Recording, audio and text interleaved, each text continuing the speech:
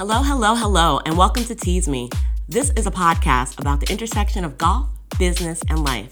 And occasionally we'll drop some gems on networking and just how that makes your life better. Because knowing more than one person is actually a good thing.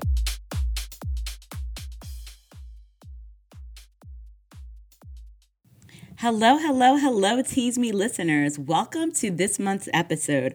I'm excited because it's Black History Month, and obviously we're celebrating some Black history. But more importantly, we're celebrating the entrepreneurs because this season of Tease Me is all about our entrepreneurial visions, the masters of this game, the people that are making history. Not just Black history, but definitely making history. What I enjoy most about this podcast is being able to capture the stories of individuals. Every person is making history in their own right. And just because the news doesn't capture it and it's not covered by social media or the mainstream, know that every day and every action, it's kind of like the butterfly effect. You're making a difference. Even my own story, as difficult as it was to tell, that's why I had to have a guest come support me in that, it's still a story worth being told. And there's so many other people I haven't gotten to yet. But for this month's episode, I want to talk about a game changer that is actually making history as we speak. You know, we talk about stepping into spaces and breaking into industries and really making a difference.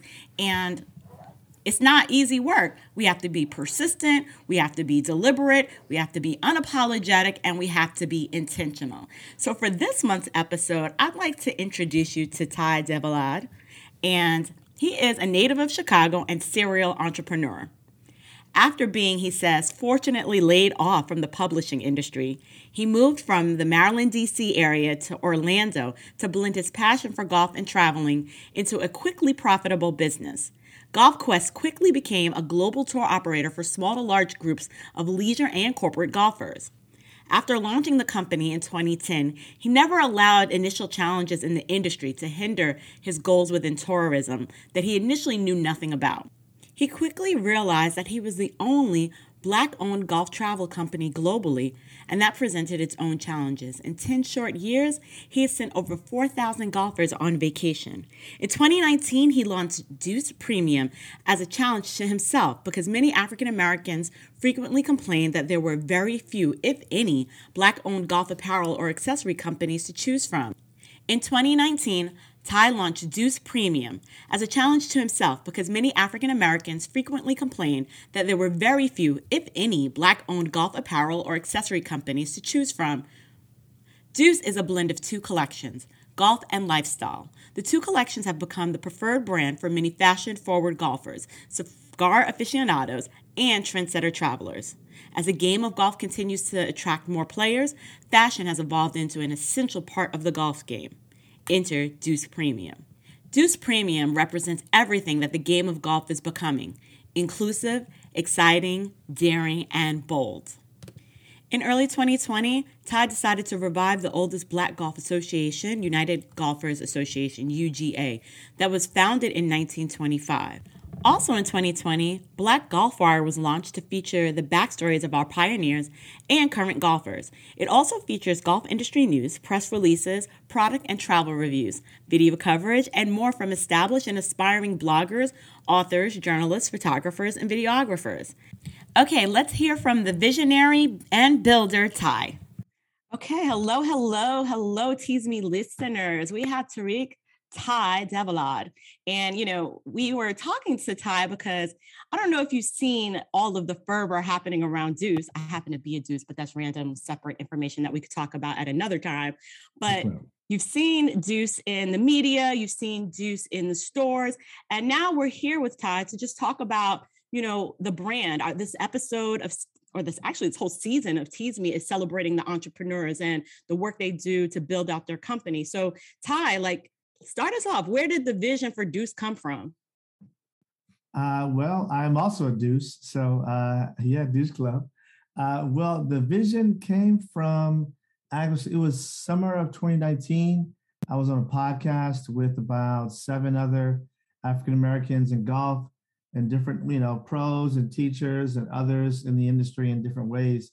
And the question was asked, do we know anyone who's Black who is who owns a company that we could support. Meaning, like, can we buy a hat, a glove, a shirt, some pants, anything from them, training tool? And the answer was none of us knew anyone.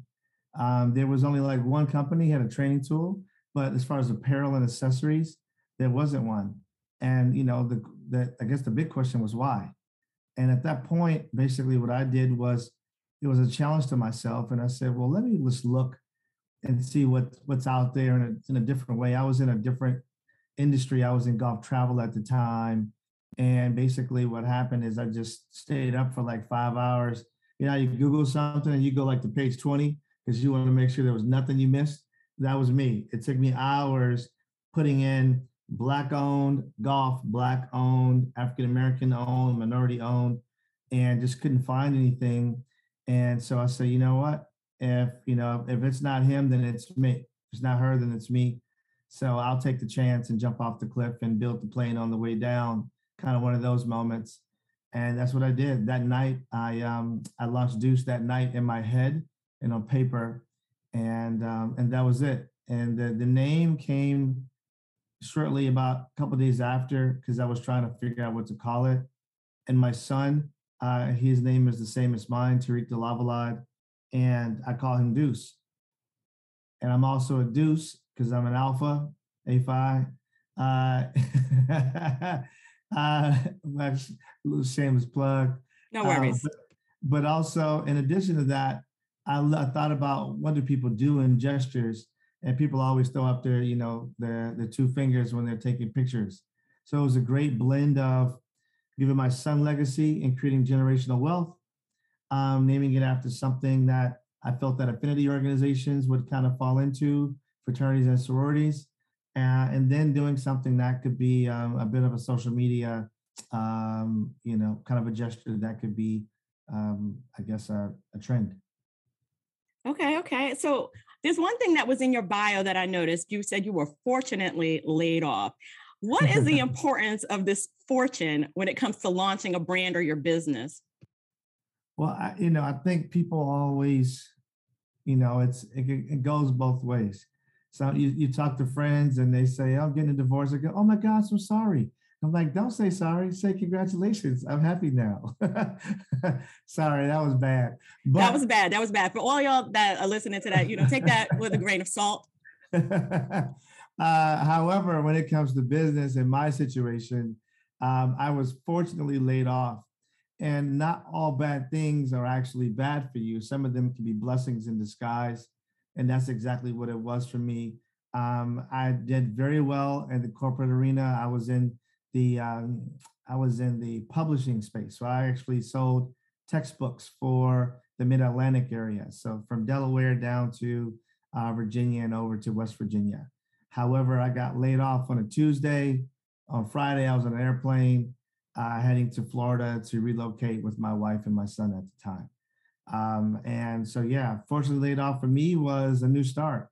And I didn't want to go into entrepreneurship. I thought I was a corporate guy. But my wife at the time said, look, all these skills you have, all this knowledge, all the relationships you have, you should start your own business and use that instead of making millions for someone else, make millions for yourself or us. Of course. It was us. It was us. Yes. Thinking in we, I speak French every now and then, but not often. So when I think about, being an entrepreneur, it's like doing the scary thing. And because that gives you growth and that offers the most growth. So what was scary about making that pivot for you and how did you overcome it, from corporate guy to entrepreneur?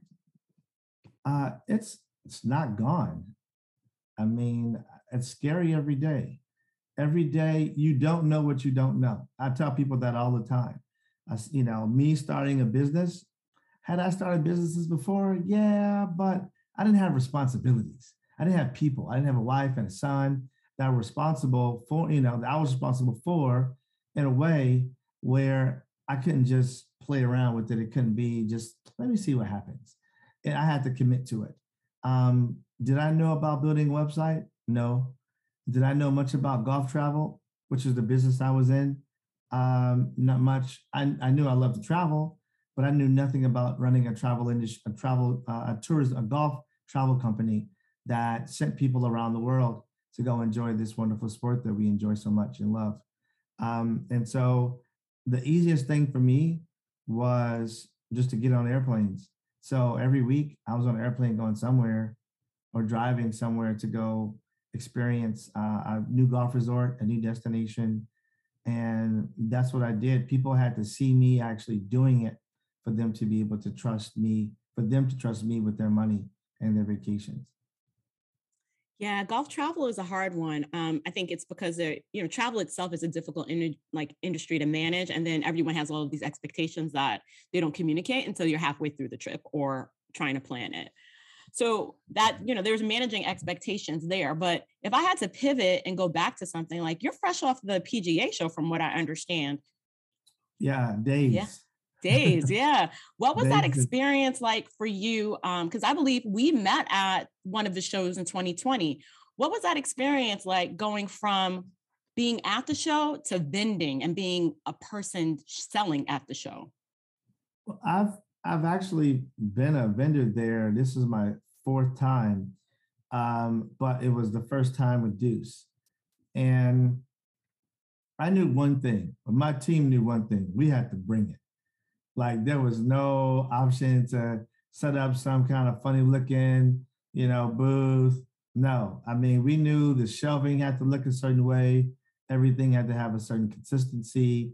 Our our look and feel, from our hats to our gloves and cigar cases and pouches and duffel bags, all had to look high end. And it couldn't look, no one could come up to our booth and go, I don't know about the quality. That was never a question. But we walked away with over 100 leads. I want to believe that all of them are quality. We walked away with a contract with Troon Golf, which is great. That's the largest golf management company in the world. And now we're an official approved vendor for Troon. We had some other conversations with a very large company. I can't say their name, but they have well over a few hundred golf shops and athletic stores around the United States.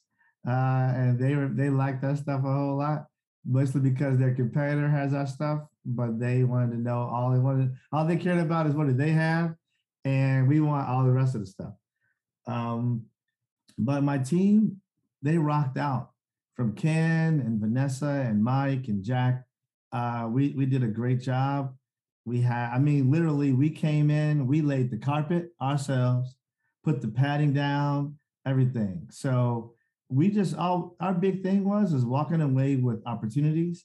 I told them, don't worry about if we sold something physically on the floor. Just establish relationships with people and get their interest and make sure we don't leave without their information. And we've had, I think, over 16 requests for business already, and it's Tuesday afternoon, and people are running. They want our stuff. So now we just got to produce, which is fine because we have stuff in stock. So it makes it easy. Awesome. Awesome. I mean, there's so much there. If we were to take a step back and just kind of talk about the importance of showing up and creating that visual, what thoughts went into that when you were saying, I need to make it first in class? First, it was positioning. We weren't given options to have the best booth initially, which was disappointing. They kept pushing us off, saying, oh, no, this is good over here. I'm like, but that's not what I want.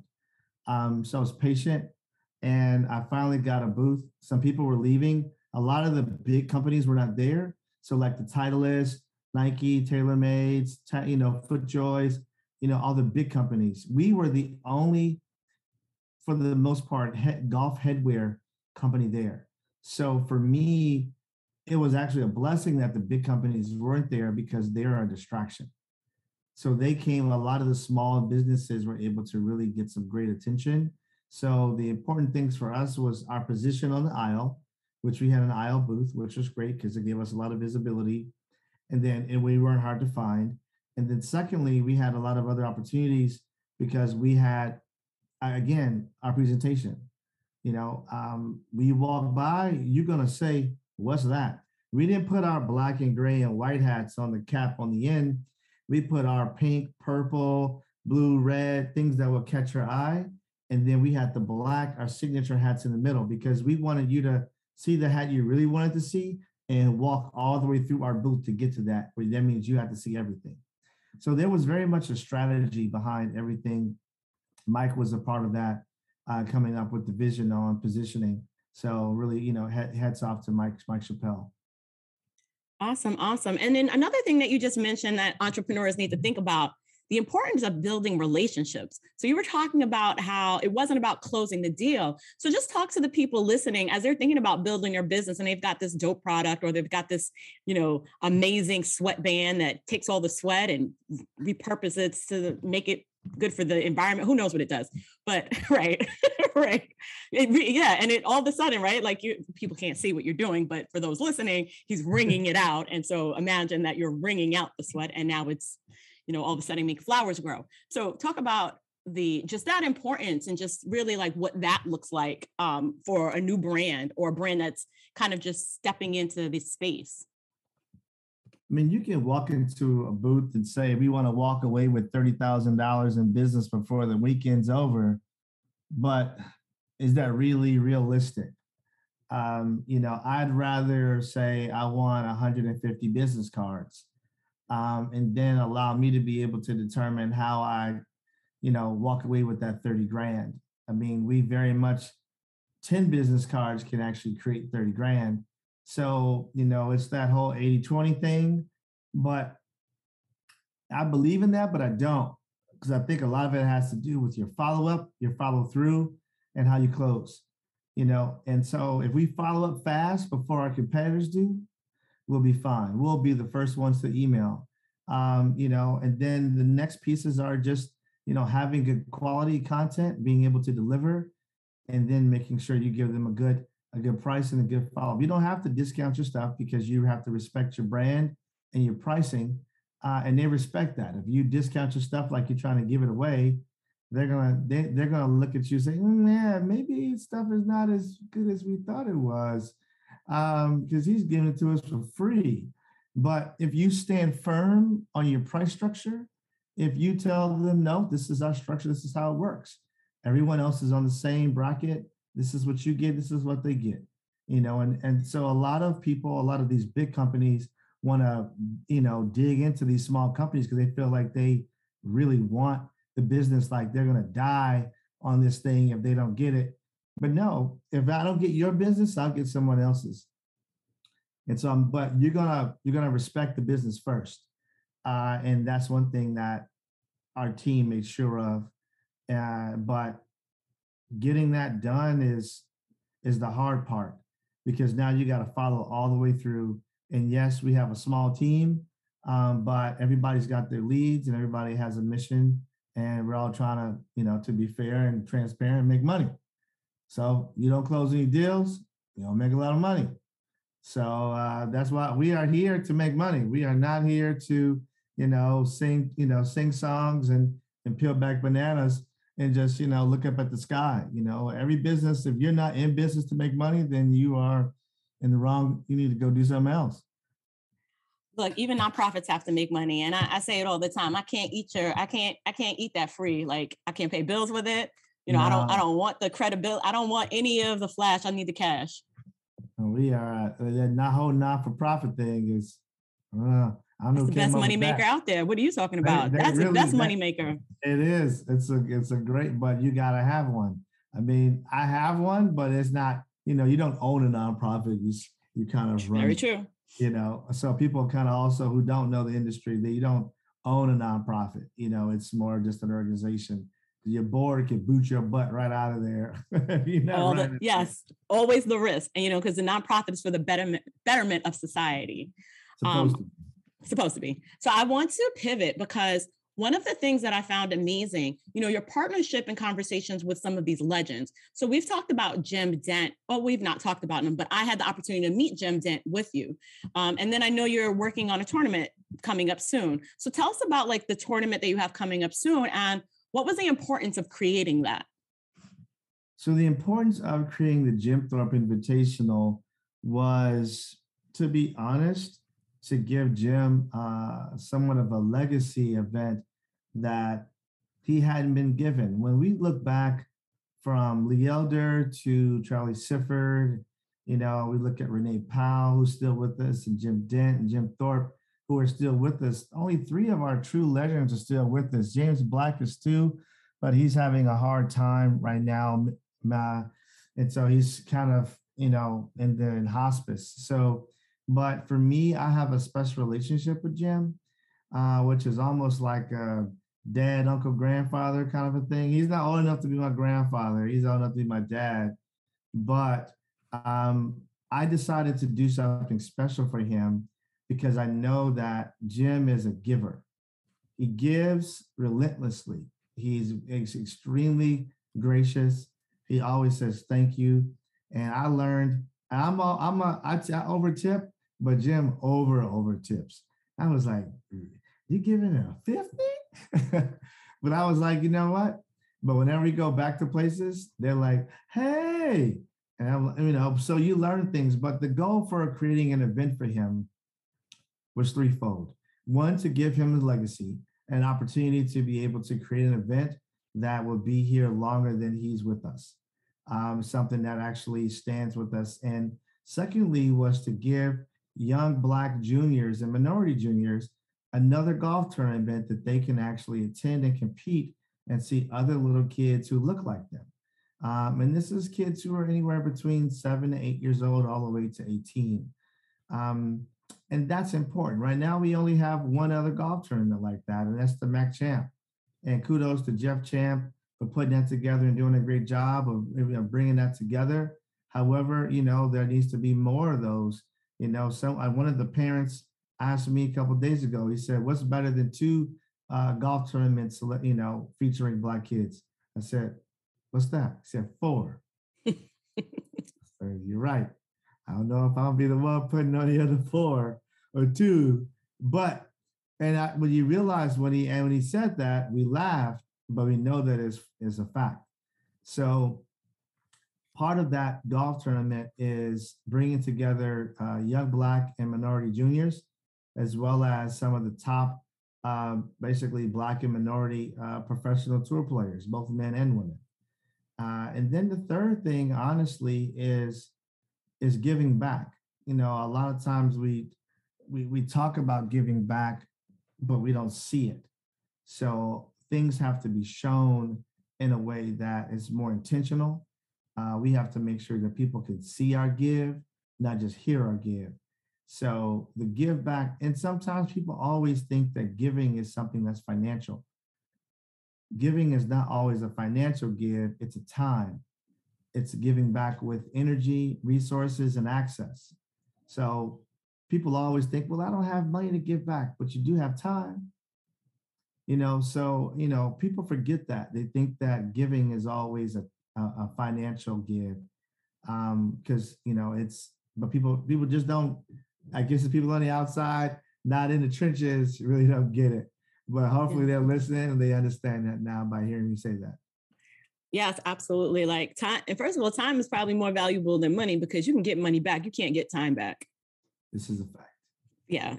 I like facts. So that's helpful. But let's take another pivot. I mean, when you're looking at just like the vision for Deuce and like, as you're creating the vision for your company long-term, a lot of people don't know how to dream bigger than that moment. And when you think about like just goals and things that you'd hope to see for your company, what comes to mind? I'm gonna be very open with you. I had no idea. I just wanted to have a brand that people liked, people wore, that my people liked, and if other folks who don't look like me liked it, great. But then I realized that it was bigger than that. Yes, I'm Black. Yes, my company is run by Black men, and majority of our employees are also African American. But I didn't realize what I had on my hands until people started pouring into me, until Forbes magazine decided to do a feature on me last year. until PGA Tour Superstore decided to say, look, we're going to take a gamble on you. You know, you're the first Black-owned company that we brought into the store to be in our stores across the U.S. and on our website. You know, it's don't F it up. You know, For everyone. For everyone involved here, not just us, but your own folks. Leave the door open when you leave. You know, and then we had an opportunity to partner with NBC Sports Next, which is basically Golf Channel. And they say, hey, we love your stuff. Can you do something for the Masters? Sure. So then I did a gifting program for the Masters for them and their executives and top clients. Then they said, great job. Can you do something for the Ryder Cup? Hell yeah. You know, and I said, what do you want? They said, we want Team USA and Team Europe hats. Can you design those? Of course I can. So we designed them for them, and they had them at their chalet at the Ryder Cup at Whistling Straits, and we're giving them out to everyone. One person specifically took 20 of them. His name is Michael Jordan. I don't know where those hats are, but I want to know what's going on with my hats. Right. He's not heavy on social media like that, so it's in a very so private I know place. I'm not going to see it, so they just sitting around. But he gave them to somebody. And then while I was there, when we talk about access and resources, this is when Black companies start to actually grow, because I was given the opportunity to be there at the Ryder Cup in the chalet for NBC Sports. And I'm talking to some people, and somebody brings up this older Black gentleman. And he says, how you doing? Kevin, how you doing? I said, hi. He said, can I talk to you for a second? I said, sure. I'm almost done with this convo. Can I come inside? He said, sure. I sat down. I said, hey, how you doing? You know, so how are you involved? Oh, they introduced him as Kevin from the Big Ten, the conference. I walked up. I said, hey, how you doing? I said, so how are you involved with the Big Ten? He said, I'm the commissioner. I said, well, shit. Oh, snap. That's when you lean back in your chair, leg over, you know, like, let me reposition myself. Right. Let me show some confidence. I'm ready for this. I'm ready for this conversation. Let me not check down this Tito's and lemonade so fast. Don't be shouting out brands don't shout out brands if they're not paying. Pause. Okay, keep going. Okay. My bad. It is good though, but it's called the Deuce. Right. That's what I call it. So we start talking. He says, look, I love what you're doing. How can I help you? I said, I think this is an easy question, but you know, the easy answer is, you know, do you have any Black-owned companies that currently have licensing agreement with the Big Ten? And his answer was no. I said, well, there you go. He said, okay, well, let's talk next week. 3 meetings later, I was on a Zoom call with all his senior level executives in my team. And they were like, all right, let's do this. So they were like, we want hats, we want belts, we want gloves, we want cigar cases and torches and t-shirts and sweatshirts. And, you know, I was like, yes, yeah, all of that. Okay. And so that happened like in the last week of 2021. And it's just been growing ever since. We keep getting opportunities because we keep doing the right thing at the right time and showing people that we're, you know, we can deliver.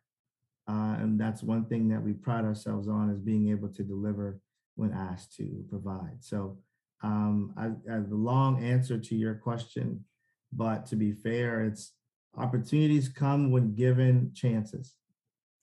Well, no, it's an excellent question. Keep continue. And when given chances and having faith in what you do, and be confident.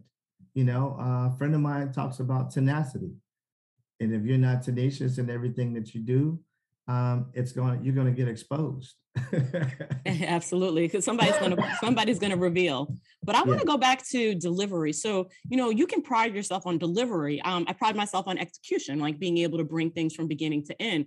And one of the things that's very powerful is being prepared. So the reality is, when they asked you to have that placement at the Masters and then to move on to the Ryder Cup. You're playing it down, but there's something important about being able to prepare and scale to be able to meet that demand when called on. So just talk about like what that was as a business owner and how to kind of educate people, because I could see your thing and say, all right, give me 100.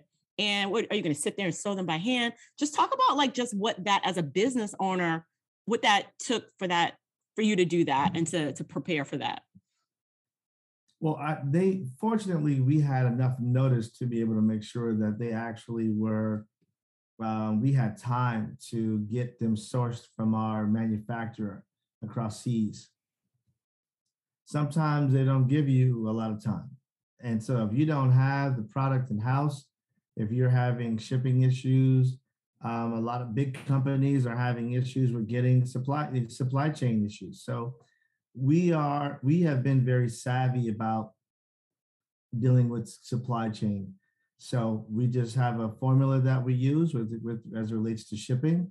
We use that formula very well, and it's been working very well for us to make sure we get our products very quickly.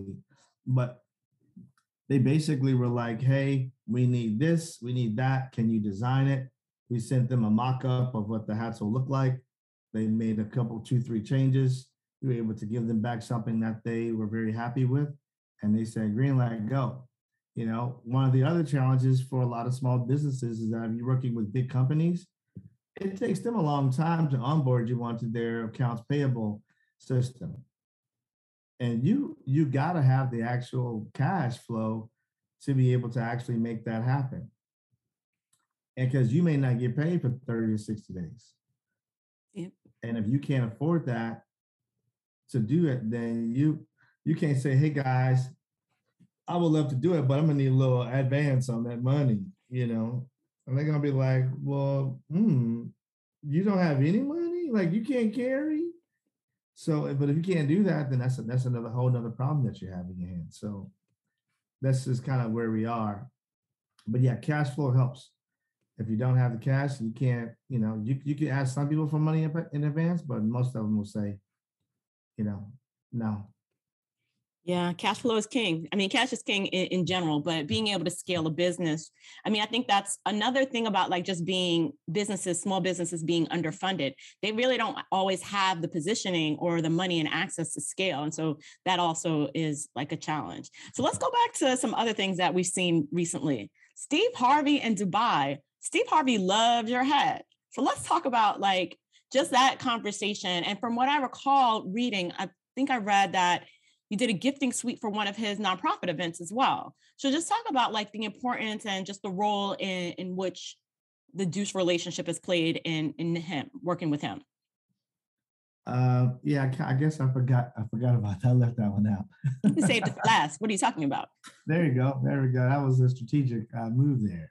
Oh, yeah. So we were given the opportunity to actually provide a gifting pop-up shop for his guests for the Steve Harvey Golf Classic in Atlanta at Bears Best. And we did it with the help of Sharon Page, who's his like number 2 on his foundation. And thank you, Paige. If you hear this, thank you. But we got the opportunity to actually gift hats as soon as you come in the door. So Steve walks in, he says, hey, he looks over, we were to his left, and he's like, okay, because they always got vendors in places. And he's like, what's that? He just sees hats.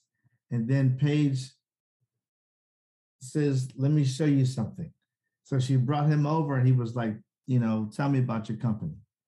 I gave him this little 15-second, because for people like that, you ain't got a lot of time. You got 15 seconds, you better give it to them, and it better smell like roses and pepperoni pizza. So it was exactly that. He was like, oh, golfing lifestyle. This is my kind of stuff.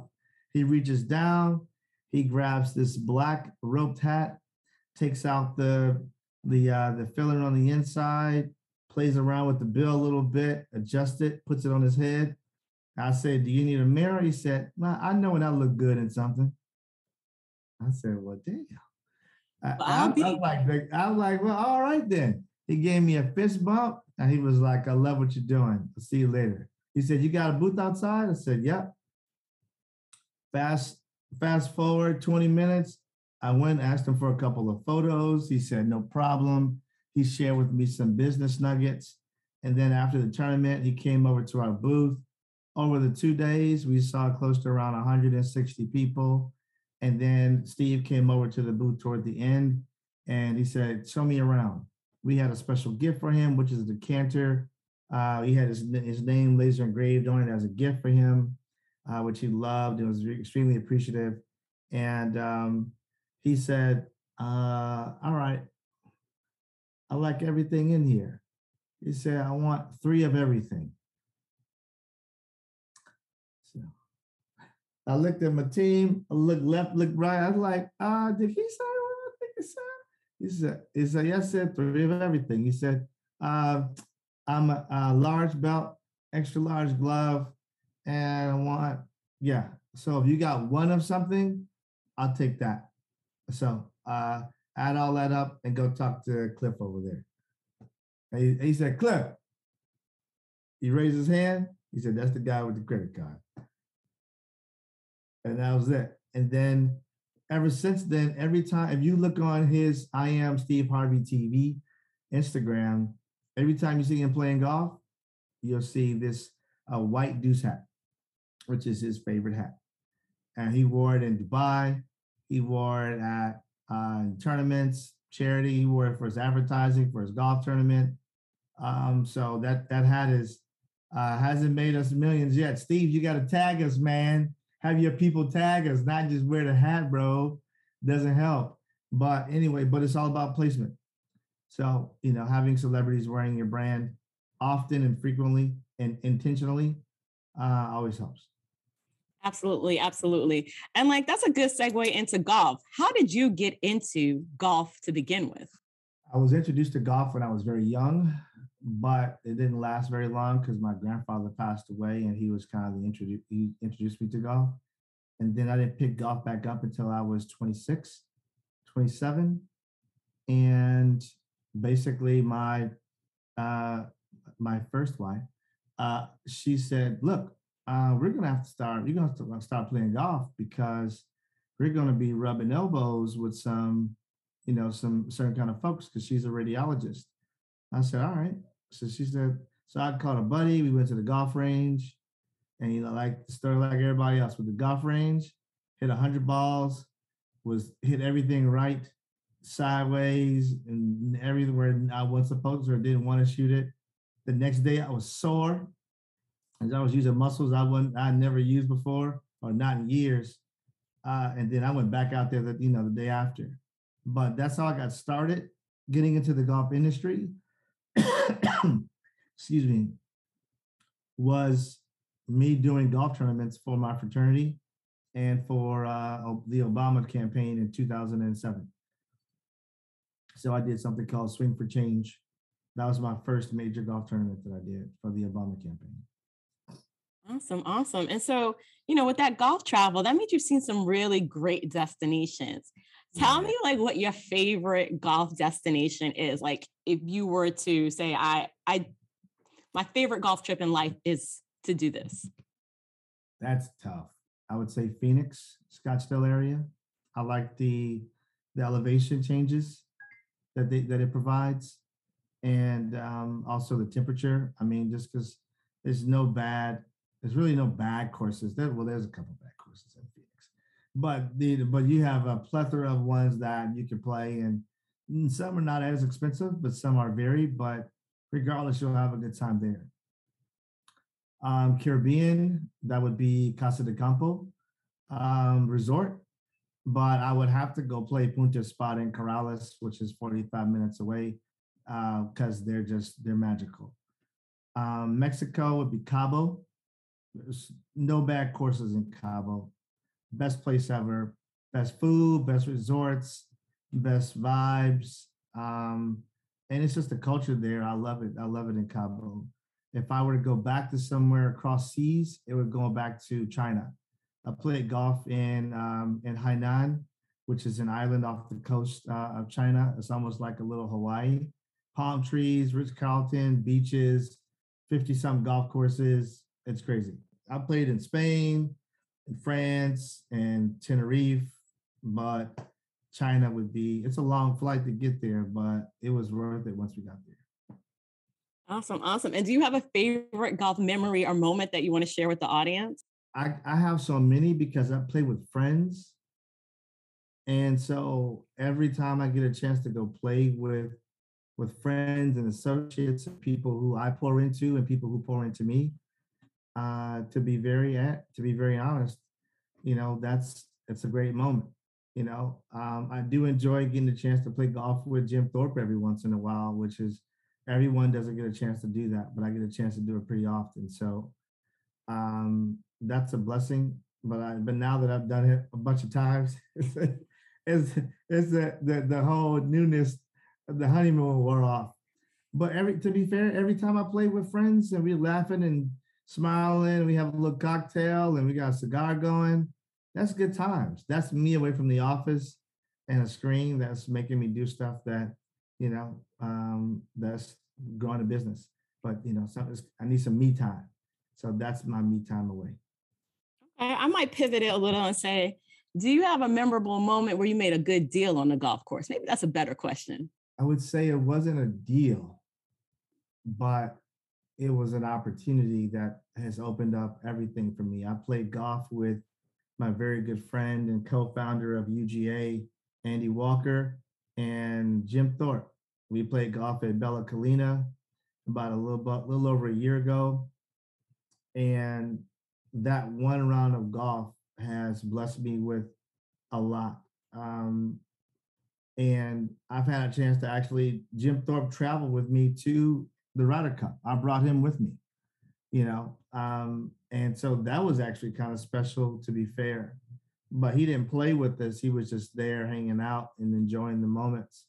But that moment to play with Jim kind of sparked the relationship in the two of us, where we just decided that this is something that we need to find more time together, but also build a relationship that's that I can help him with and he can help me with. And so it's been a two-way street.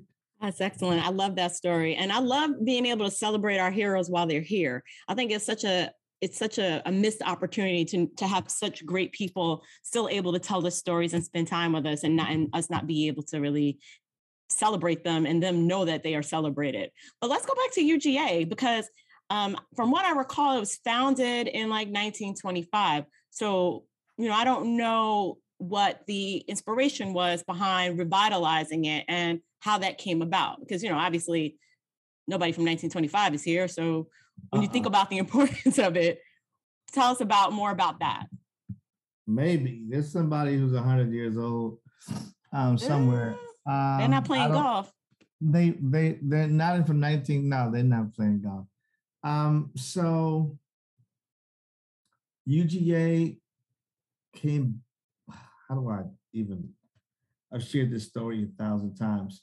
So I decided to bring UGA back mostly because I didn't feel that there were organizations that were as many organizations I felt were national.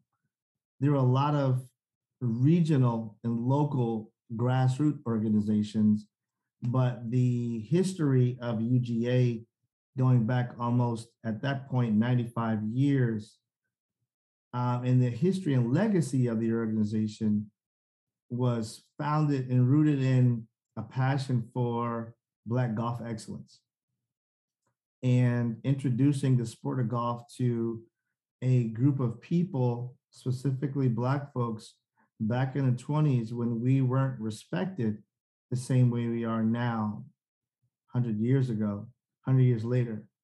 And the organization was founded because over 4 or 5 years, a lot of Black folks who were trying to play competitively in golf tournaments throughout the US were turned away over and over and over again, mainly because the PGA of America had a bylaw that said that to be a member of the PGA or to play on the tour, you had to be a Caucasian male born in North or South America.